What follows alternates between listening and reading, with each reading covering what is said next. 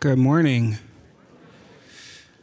I will be reading from Genesis chapter 6, verses 1 through 8.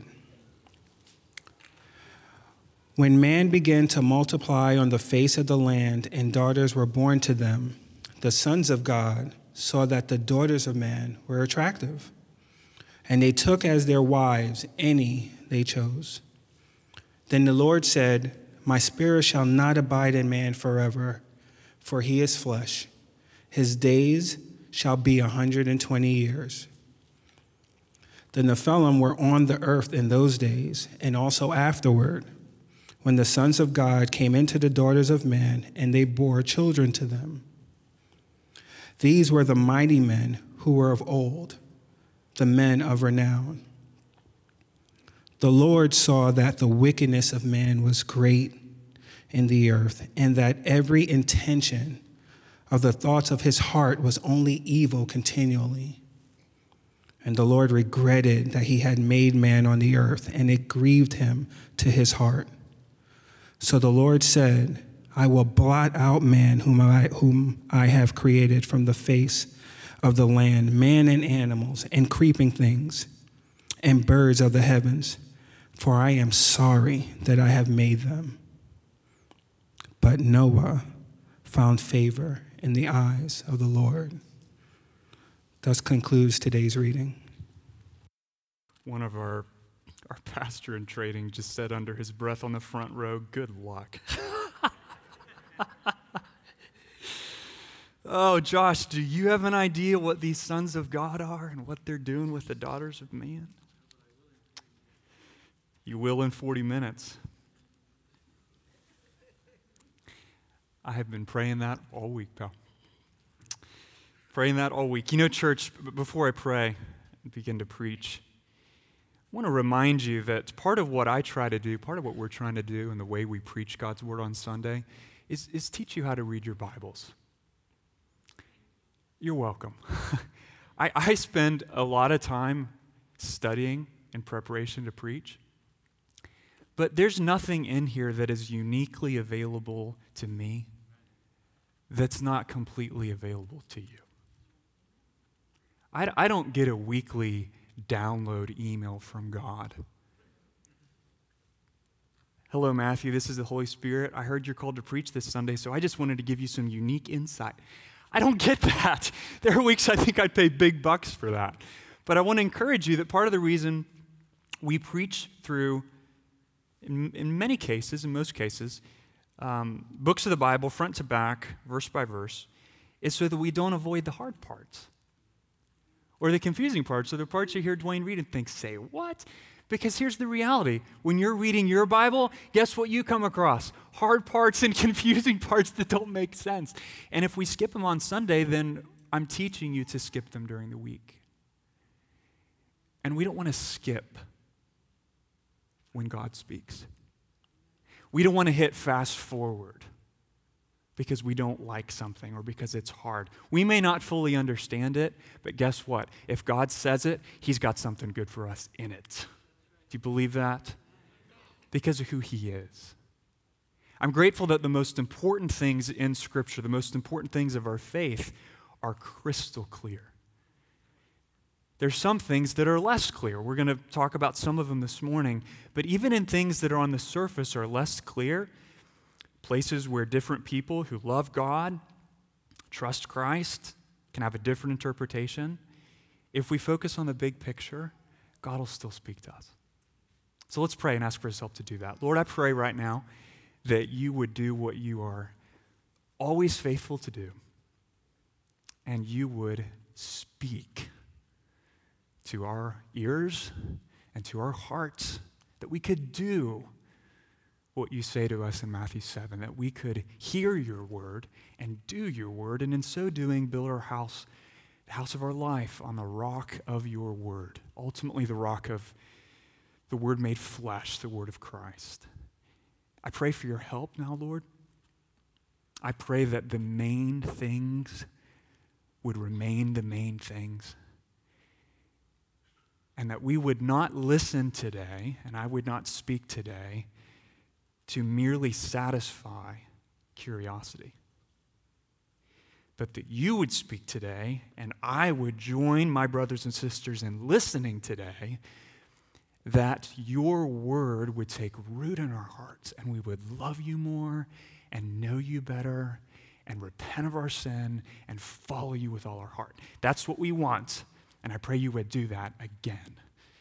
In Jesus' name, amen. How many of you have read William Golding's novel, Lord of the Flies? Hands up. Yeah, okay, good. We can work with this. If you're not familiar with the novel, it's really a classic. It's a rather disturbing allegory of the human condition. That may not be your memory of it. You may be thinking, that was that book I had to read in English because Miss So-and-so said it was amazing, and I never got a lick of it. Praise God for SparkNotes. But if you don't remember, the basic idea is that it's an allegory of the human condition. It's a pretend story meant to highlight something true about the real story. And the setup is simple. You got a plane carrying a group of British boys that gets shot down over a small island, leaving them to fend for themselves. And their fight for civilized survival starts off well enough. But it soon deteriorates into conflict and savagery and death, and the fear quotient, as you keep following the chapters, is palpable. Especially once the boys decide that on this island dwells a beast, who they simply call the Beast. And a few of the boys form a party of violent hunters at one point, and after killing a pig, they impale its head on a stick as an offering of sorts, a gift of sorts, to this beast. And at the end of chapter 8, we find a boy named Simon alone in the jungle, looking at this head, transfixed by the sight of the dripping blood and now swarming with flies. And Simon begins to hallucinate and hears this pig's head, the Lord of the Flies, talking to him. This is what he hears. "What are you doing out here all alone? Aren't you afraid of me?" Simon shook. "There isn't anyone to help you. Only me. And I'm the beast." "Fancy thinking the beast was something you could hunt and kill," said the head. For a moment or two, the forest and all the other dimly appreciated places echoed with the parody of laughter. "You knew, didn't you? I'm part of you. Close, close, close. I'm the reason why it's no-go, why things are the way they are." The laughter shivered again. "Come now," said the Lord of the Flies. "Get back to the others and we'll forget the whole thing. You know perfectly well you'll only meet me down there. So don't try to escape." That's probably my favorite quote in the whole book. And the reason, friends, is that the essential message of Golding's book is that man, you and I, are not naturally inclined toward good. We're naturally inclined toward evil. Absent the moral restraints of civilization, we deteriorate, we spiral into increasing wickedness and corruption. And it's not because of the circumstances outside of us or around us. It is, as Golding not so subtly suggests, because of something inside of us that's true. And that something is what the Bible calls sin. It starts in Genesis 3. We were there a few weeks ago, where instead of worshiping God by submitting to God, we tried to become God by disobeying God. And it grew exponentially in chapter 4, and it reaches, the wickedness of man reaches a fever pitch by the time you get to chapter 6. And chapter 6, verse 5, as Dwayne already read, has one of the most severe indictments of the wickedness of man in the entire Bible. And the Lord saw that the wickedness of man was great in the earth, and that every intention of the thoughts of his heart was only evil continually. Now, some of you may be sitting there thinking, Pastor, that is not what I came here on Sunday morning looking to be told. It's not what we naturally come to church on Sunday wanting to hear. We want God to make us comfortable. You know what God wants to do? He wants to make us humble. We want God to give us everything we need. God loves us enough to rewire our needs. We want God to say, it's all good. God loves us enough to tell us that only He is good. And we want God to say, whatever you're doing is okay. But what God actually loves us enough to say is this: I lived and died and rose from the grave for you because you are not okay. You need a Savior. I am your Savior. So turn from your sin and follow me. As I mentioned, there are a lot of things in these 8 verses that are really difficult to interpret. And I'll be the first to say that I don't completely understand everything, but I'm convinced the big picture of these first 8 verses of chapter 6 is very clear. And I would summarize it this way, friends.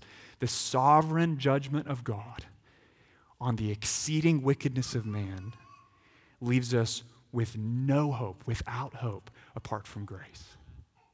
That's the point.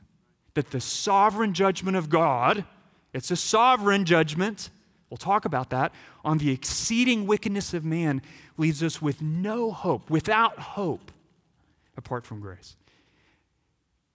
And that's really important to understand.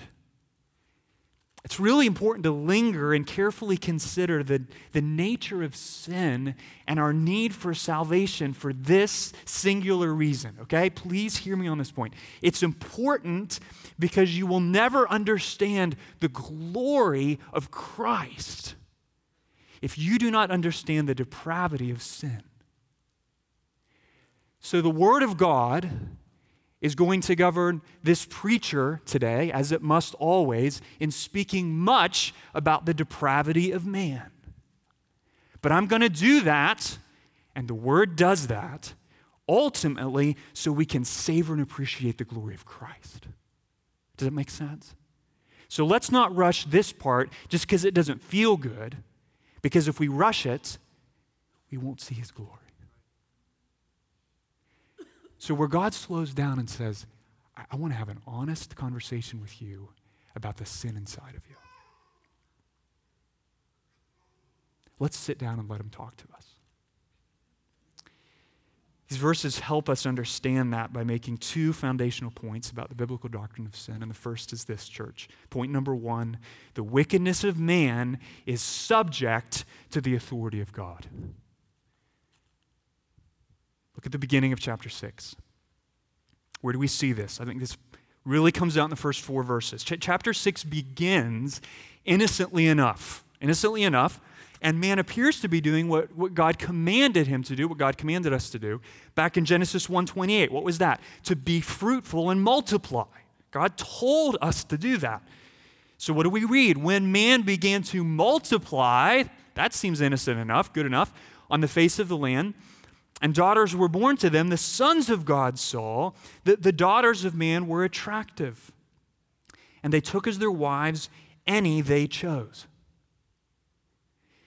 Now, I alluded to this earlier. There are a lot of different takes on the identity of these sons of God. So some say that these are men in the line of Seth from Genesis 5. Some say they are angels. And more recently, some have tried to argue that they are human princes or rulers, these sons of God. Bottom line, I find a second interpretation that the sons of God are angels most persuasive, and I want to tell you why. 3 reasons. First, the handful of times that Hebrew phrase, sons of God, appears in the rest of the Old Testament, all of which are in the books of Psalms and Proverbs. In those places, every time that you find that phrase, the context clearly identifies the sons of God as members of the heavenly court. Every time. So, for example, in Job 38, the sons of God are the angels who rejoiced when God created the stars. Or in Psalm 29, that the sons of God are the heavenly beings that King David exhorts and says, ascribe glory and might to the Lord, O heavenly beings. It's the same phrase. So it's used that way in reference to angels in the rest of the Bible. That's really important. That's helpful here. Second, identifying the sons of God in Genesis 6 as angels seems to agree with the New Testament and the way it describes rebellious angels or fallen angels in Jude verses 6 and 7. Listen, and the angels who did not stay within their own position of authority, but left their proper dwelling, he is kept in eternal chains under gloomy darkness until the judgment of the great day.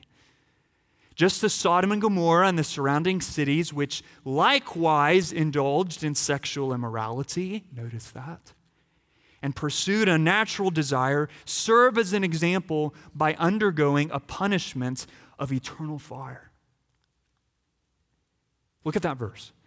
That word likewise and the comparison between what the fallen angels have done and what was happening in Sodom and Gomorrah strongly suggests that the original sin of fallen angels in some way was sexual in nature. Third, why are these sons of God angels? The entire context of verses 1 to 8 is one of increasing corruption, indicating that the sons of God are not doing something good. They're doing something evil. Listen, if the sons of God was another way of just describing male human beings, then what they're doing here, on face value, there's nothing wrong with it. Because God told men and women to multiply, bear children, and fill the earth. He created marriage. They're taking wives to themselves. But the whole context inclines us to look here for something's not right. Something's wrong.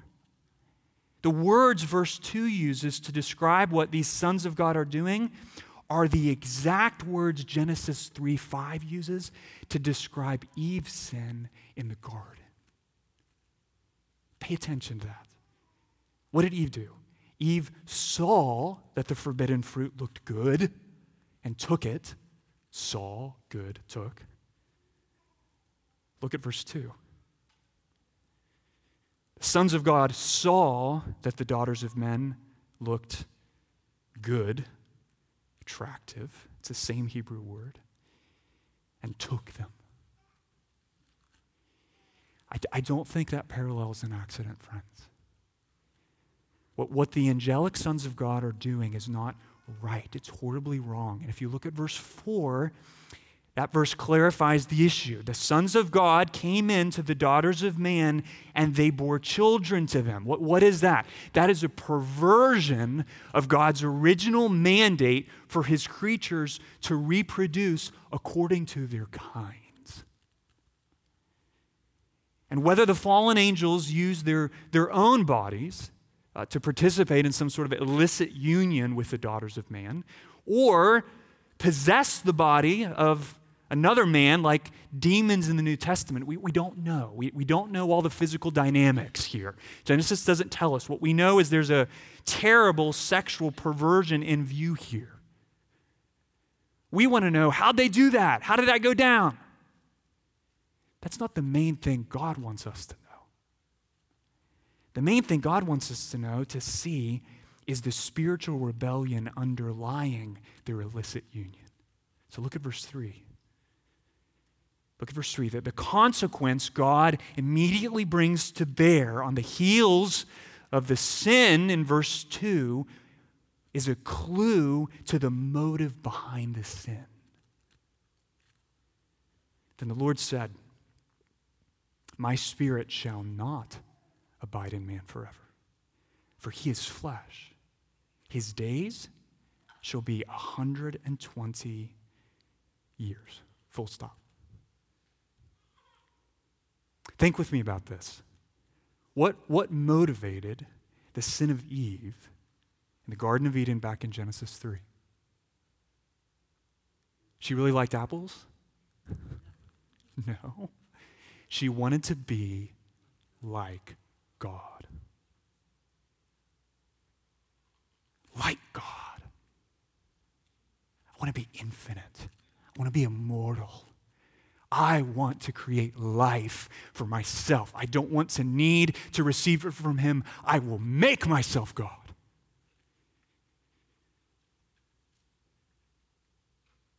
What is the immediate limitation God issues here on the human lifespan? Suggest that the daughters of man are trying to do again in Genesis 6. They're trying to be immortal. Having lost access to the tree of life in the garden, the eternal life that comes through relationship with God, they're now trying to grasp eternal life for themselves, extracting it from the demonic realm of spiritual darkness through sexual rites. Now, why in the world is that sin, that sexual perversion, referenced in Genesis 6 as a case study for the increasing wickedness of man in the earth? Why would that example be relevant to the original recipients of this book, who, by the way, were not us? It was the people of Israel, right? Waiting to enter the promised land. Why is that example of sin relevant to them? Well, I think it's because it was one of the unique temptations they faced as they were preparing to enter the promised land. Listen to Gordon Wenham on this point. Historical insight is helpful here. Intercourse with the divine was regularly sought in the fertility cults of Canaan and the sacred marriage rites of Mesopotamia. I mean, not to be graphic, but what they would do is they would go and sleep with a prostitute in a pagan temple in the hope of receiving through that union something of life eternal from God.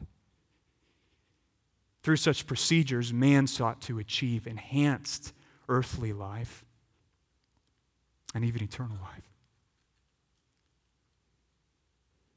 That's what they were walking into.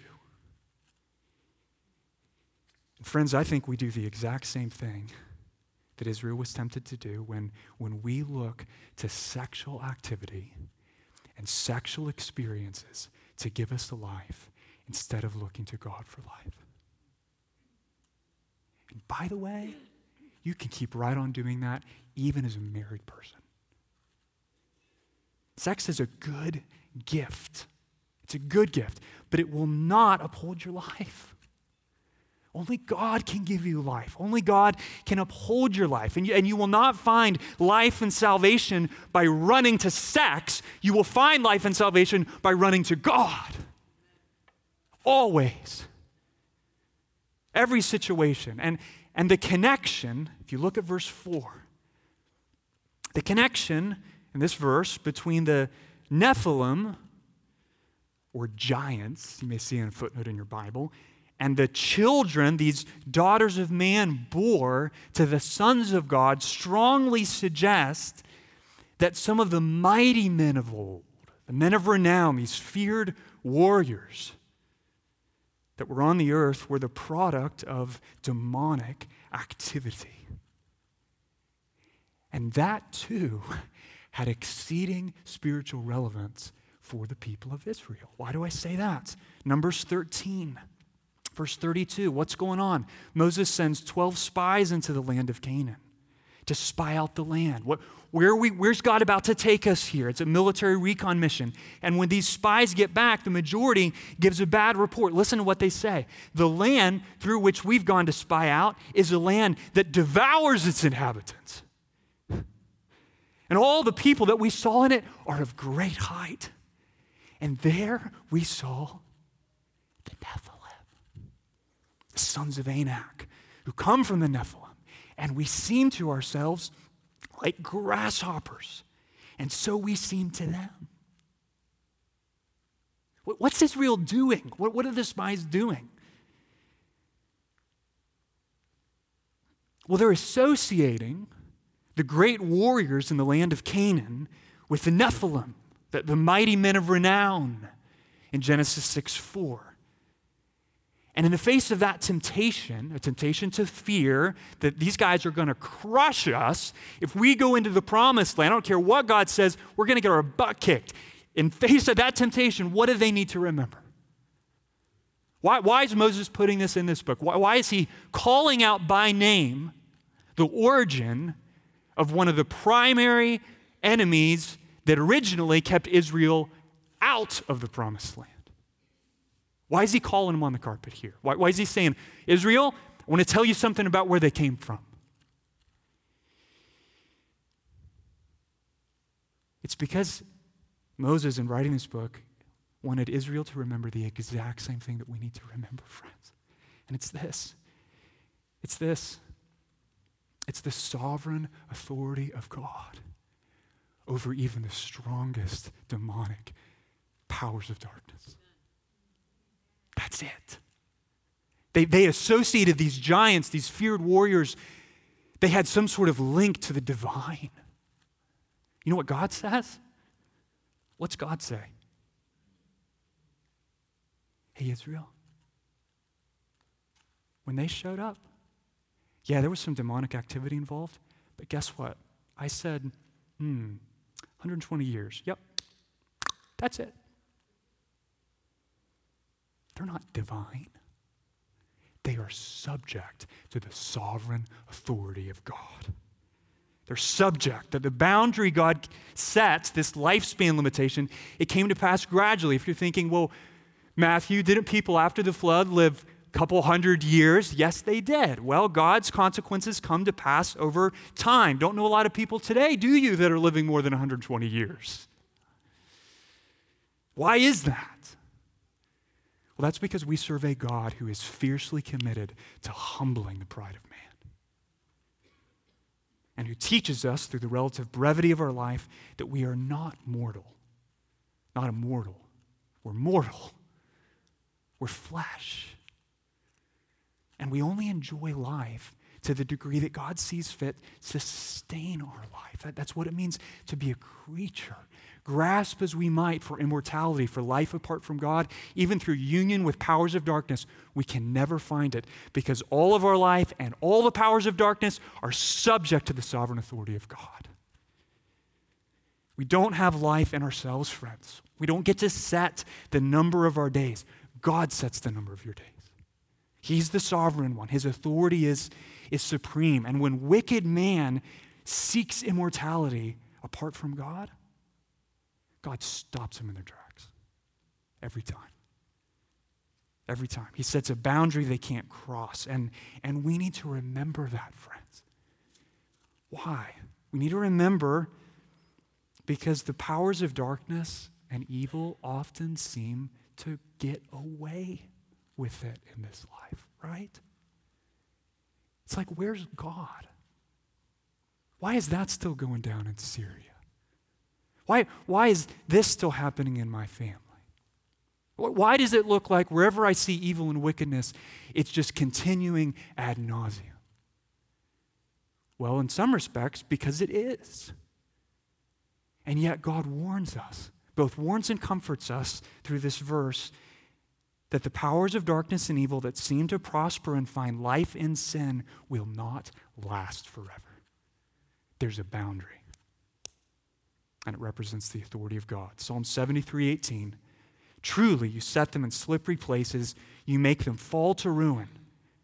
Speaking of the wicked, how they are destroyed in a moment, swept away utterly by terrors, like a dream when one awakes, O Lord. When you rouse yourself, you despise them as phantoms.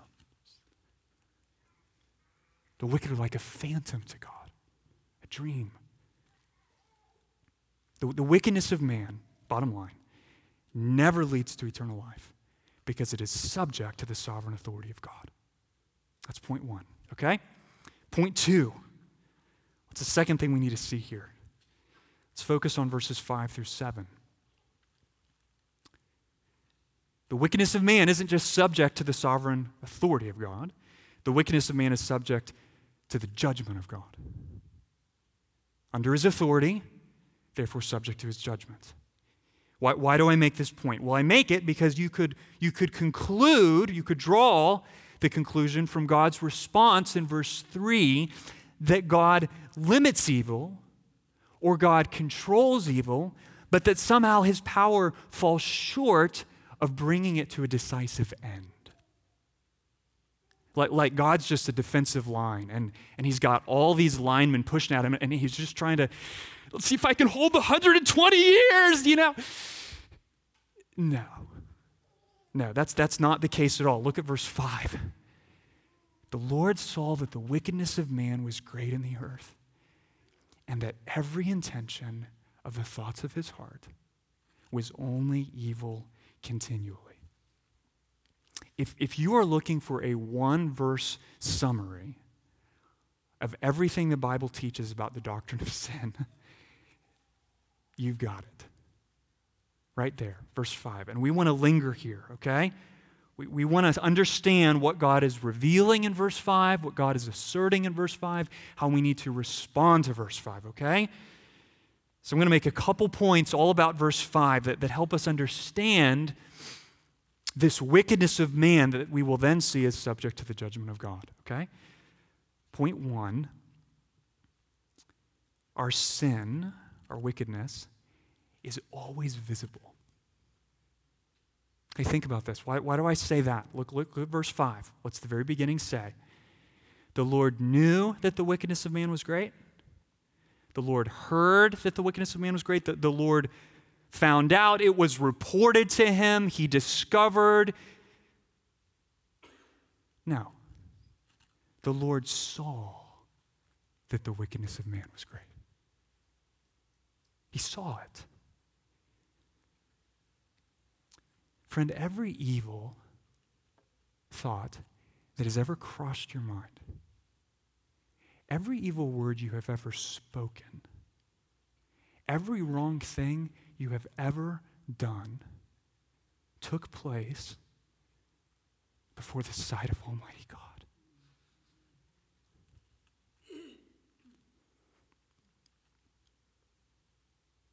You may have thought you were all alone. Door locked, roommate gone, family sleeping, computer history deleted. You're not hidden from God. He's watching you. He was listening to you that night. He is paying careful and close attention and observation to you. Hebrews 4:13. And no creature is hidden from his sight, but all are naked and exposed to the eyes of him to whom we must give account. And by the way, that doesn't just include the evil that you have done, that includes all the evil that's ever been done to you. That too is exposed and seen. Psalm 10, verse 11 and 14. He, the wicked, says in his heart, God has forgotten. He's hidden his face. He'll never see it. But you do see. For you note, Lord, mischief and vexation, that you may take it into your hands. Listen, when other people grievously sin against us, sin against you, what do you feel like doing? I think it's two things, all right? We feel like either giving them a taste of their own medicine. Oh, yeah? Well.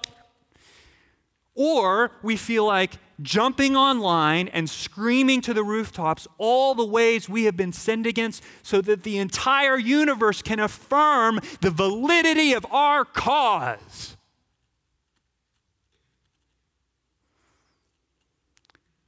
You know what's missing in both those scenarios? Whether you lash out or you build a fan club, it's the quiet humility and forbearance that comes from knowing God is intimately aware of what they just did to you. God sees. God knows. You don't need to put it on Facebook for God to know. And at just the right time, in just the right way, their wickedness against you will be repaid. Friends, one of the most important pillars in a Christian understanding of evil is that not one bit of it is ever hidden from the almighty gaze of God. You remember that? It will temper your responses. It will bring humility into your responses. It will grant you a peace in the midst of your pain because he knows. And that's a sobering warning if you're sinning and a tremendous comfort when you're being sinned against, okay? Our sin is always visible. Second, eyes back on verse 5. Our sin is primarily internal. Okay, we tend to think of evil as a matter of what we do with our hands or say with our mouths. We like to think that we're basically good, but we occasionally do bad things. Well, that's not God's perspective. Okay? Evil isn't just something we do. It's first and foremost something that we are. In other words, we sin because we're sinners. We don't just do external actions that are wicked. It's our internal desires that are wicked. James 4, verse 1. What causes quarrels and what causes fights among you? Is it not this, that other people are always doing things wrong to you? No. That your passions are at war within you. Within me. You desire and do not have, so you murder. You covet and cannot obtain, so you fight and quarrel. That little phrase in the middle of verse 5, the thoughts of the heart, is so important, church. It's so important because it reminds us that our rebellion against God's authority, our passion to do life our way instead of God's way, starts at the level of the thoughts of our heart, the desires in my heart. Let me give you an example, okay? And you can pray for me afterward as a result. If I respond to sin or immaturity in the lives of my 3 boys, one or all of them, with anger, the problem is not simply that I got angry. Okay, the problem is that I love my own comfort and ease more than I love God. Now let me explain, okay? If I really loved God, I would recognize their immaturity as a divinely created moment, opportunity for ministry, where I can experience the joy of being used by the Lord to help my boys become all that God has created them to be. I wish I could just hit play and just sort of shift into that mindset automatically. But when I don't love the person of God supremely, I don't cherish the mission of God supremely, let alone give a rip about the purposes or ministry moments of God, and I'll punish my kids for violating the peace and quiet of the kingdom of Matthew with a few choice words that remind them they had better get back to worshiping at the throne of my personal comfort. I'll take your laughter as a sign that you've been there. Why do I mention that? Because it illustrates something. My sin, our sin, it's primarily internal. It's an inside thing. It's not something we can clean up with a life coach or a stint in rehab. We need God to change our hearts. It's primarily internal. Here's the last thing verse 5 teaches us about sin. Not just primarily internal, it corrupts every part of us. It corrupts every part of us. All that we are, all that we do is corrupted by evil. Notice the words in verse 5. Every intention of the thoughts of his heart was only evil continually. Now I can hear the objection in your head. Matthew, trust me, I am not as messed up as I could be. You're not. You are sitting quietly listening to the preaching of God's word. Why? Because of the common grace of God. Okay, because of his common grace, we're not as evil as we possibly could be. But every part of us has been corrupted by sin. That's what verse 5 is saying. Every intention of the thoughts of our heart, only evil continually. If I was going to illustrate this, I would say sin is like drywall dust. Why do I say that? How many of you have ever remodeled one part of your house? Yeah? Okay. Well, you're tracking. You've done one room. You know what I'm talking about. Drywall dust finds a way to get on everything. So it could be 3 rooms away. It could be 3 floors away. Once it gets into the air, it is going to get everywhere. It's going to touch everything. All that we are, what's the point? All that we have, all that we think, all that we desire, it's all been touched, corrupted by sin. Our sin is visible, internal, and it corrupts every part of us. But as a result of that, look at verse 6, it does something even more significant, friends. And this is where we turn from considering the wickedness of man to the judgment of God. Remember the second point, the wickedness of man, that's verse 5, is subject to the judgment of God. That begins to emerge in verse 6. What does our wickedness do in verse 6? It brings pain to the heart of God. And the Lord was sorry that he had made man on the earth, and it grieved him to his heart. That word for grief in verse 6 is used other places in the Bible to describe some of the most intense emotion known to man. It's the word that you find in Genesis 34 to speak of how Dinah's brothers felt when their sister was raped. It's the word Jonathan uses in 1 Samuel 20 when his father Saul tried to kill his best friend. And it's the word King David used in 2 Samuel 19 when he saw his son Absalom hanging from a tree dead.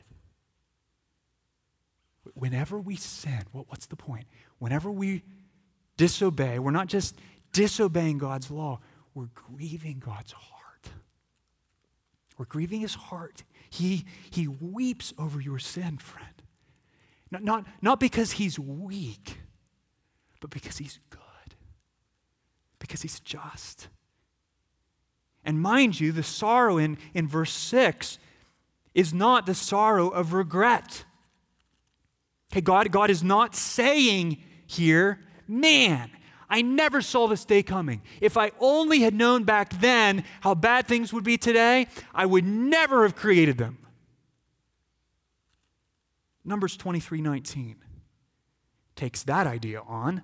God is not man that he should lie, or a son of man that he should change his mind. Has he said and will he not do it? Or has he spoken and will he not fulfill it? Translation, Genesis 6:6 does not represent a change in the sovereign will of God for man. It describes a change in the sovereign response of God to man. It's exactly what God promised in Jeremiah 18:9. If at any time I declare concerning a nation or a kingdom that I will build and plant it, and it does evil in my sight, not listening to my voice, then I will relent of the good that I had intended to do it. That's not regret. That's a sovereign promise. Bruce Waltke helps us with this. He writes, the unchanging God, think about this, is always pained by sin.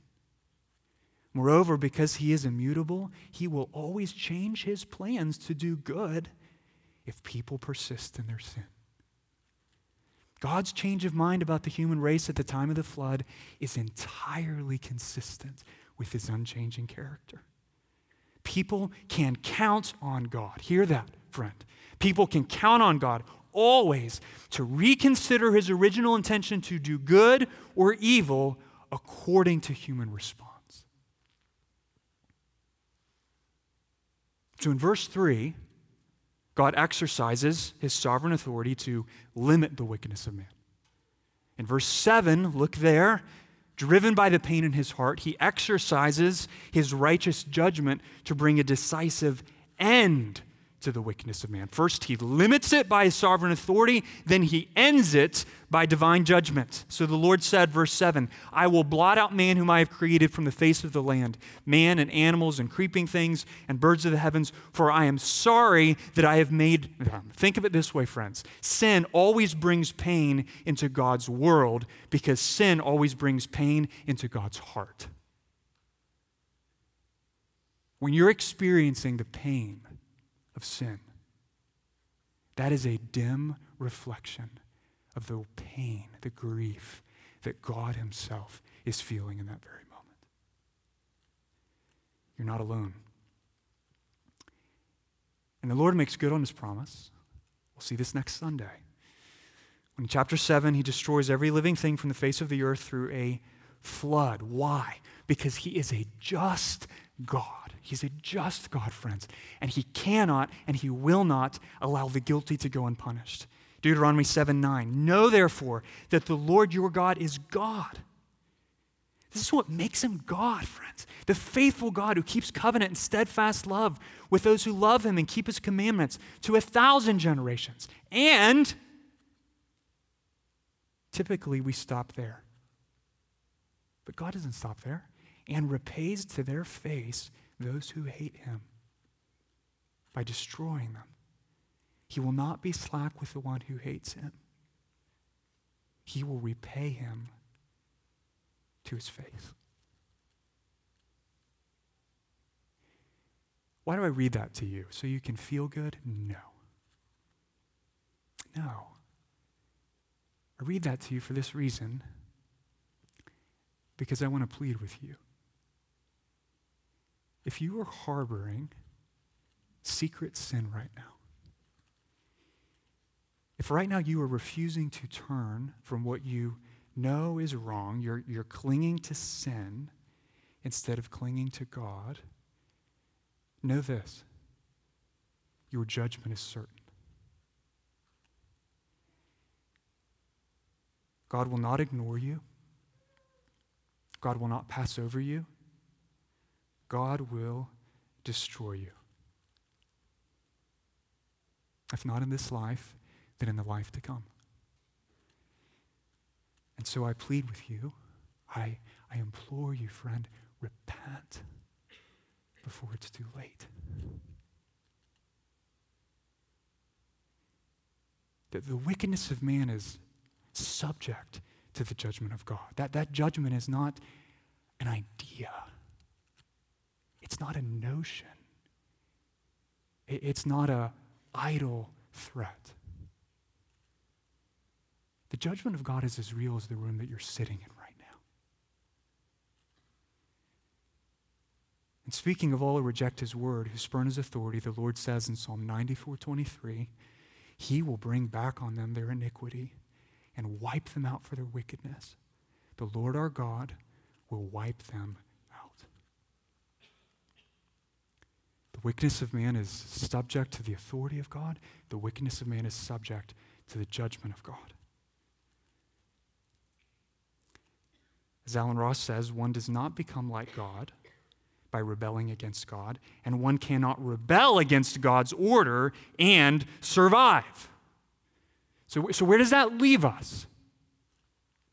Where does that leave us? Friends, those points leave us without hope and without God in the world, save for one little thing that I have saved to the very end, as the Lord does. Look at verse 8. Here's the glimmer. But Noah found favor in the eyes of the Lord. Noah found favor in the eyes of the Lord. That there is one thing and one thing only that holds out hope to wicked men and women like you and me who are under the authority of a sovereign God and under the righteous judgment of God. You know what that one thing, that only hope is, friend? It is the unmerited favor of God. It's the one thing you've got. You don't have anything else. Only that, the unmerited favor of God.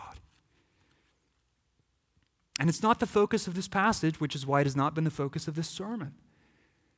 But it shines at the end of this passage, and it makes us eager to discover what God will do for Noah in the next couple chapters. And what God does for Noah in the next couple chapters is a miracle of grace. But you know what's an even bigger miracle of grace? It's the miracle to which Noah's deliverance points. It is in the gospel of Jesus Christ, where we don't just hear of the favor of God or read as somebody else experiences the favor of God. We receive the favor of God as a gift from God. Titus 3:3. For we ourselves, like everyone in this passage, were once foolish, disobedient, led astray, slaves to various passions and pleasures, passing our days in malice and envy, hated by others, and hating one another. But when the goodness and loving kindness of God our Savior appeared, He saved us. Not because of works done by us in righteousness. Verse 5 people don't do works of righteousness, but according to His own mercy, by the washing of regeneration and renewal of the Holy Spirit, whom He poured out on us richly through Jesus Christ our Savior, so that being justified or made right with God by His grace, we might become heirs according to the hope of eternal life. Listen, the unmerited favor of God in Jesus Christ that He holds out to you is not a universal guarantee. What I just read does not take away all the truth about us that we just saw in Genesis 6. Why not? Because that gospel, that offer of favor of God in Jesus Christ must be received by faith.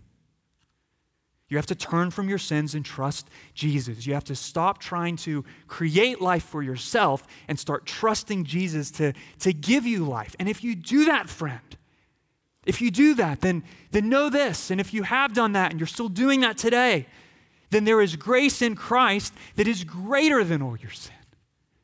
And there's a cleansing power in the blood of Christ that is greater than all your sin. And there's an assurance of God's eternal favor in Christ that is greater than all your sin.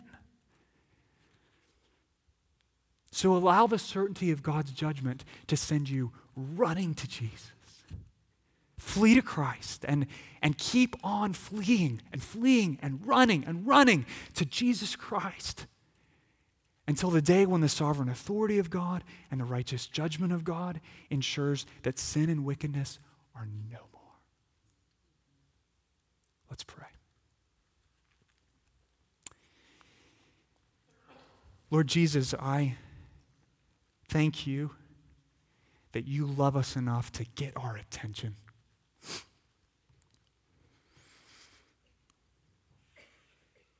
And to deal honestly and truthfully with us.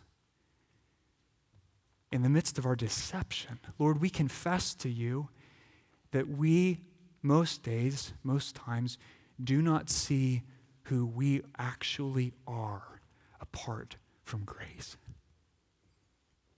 And as a result of that, Lord, we take your grace for granted. We hear things like, God loves you because of Christ. And we say, well, duh, tell me something new.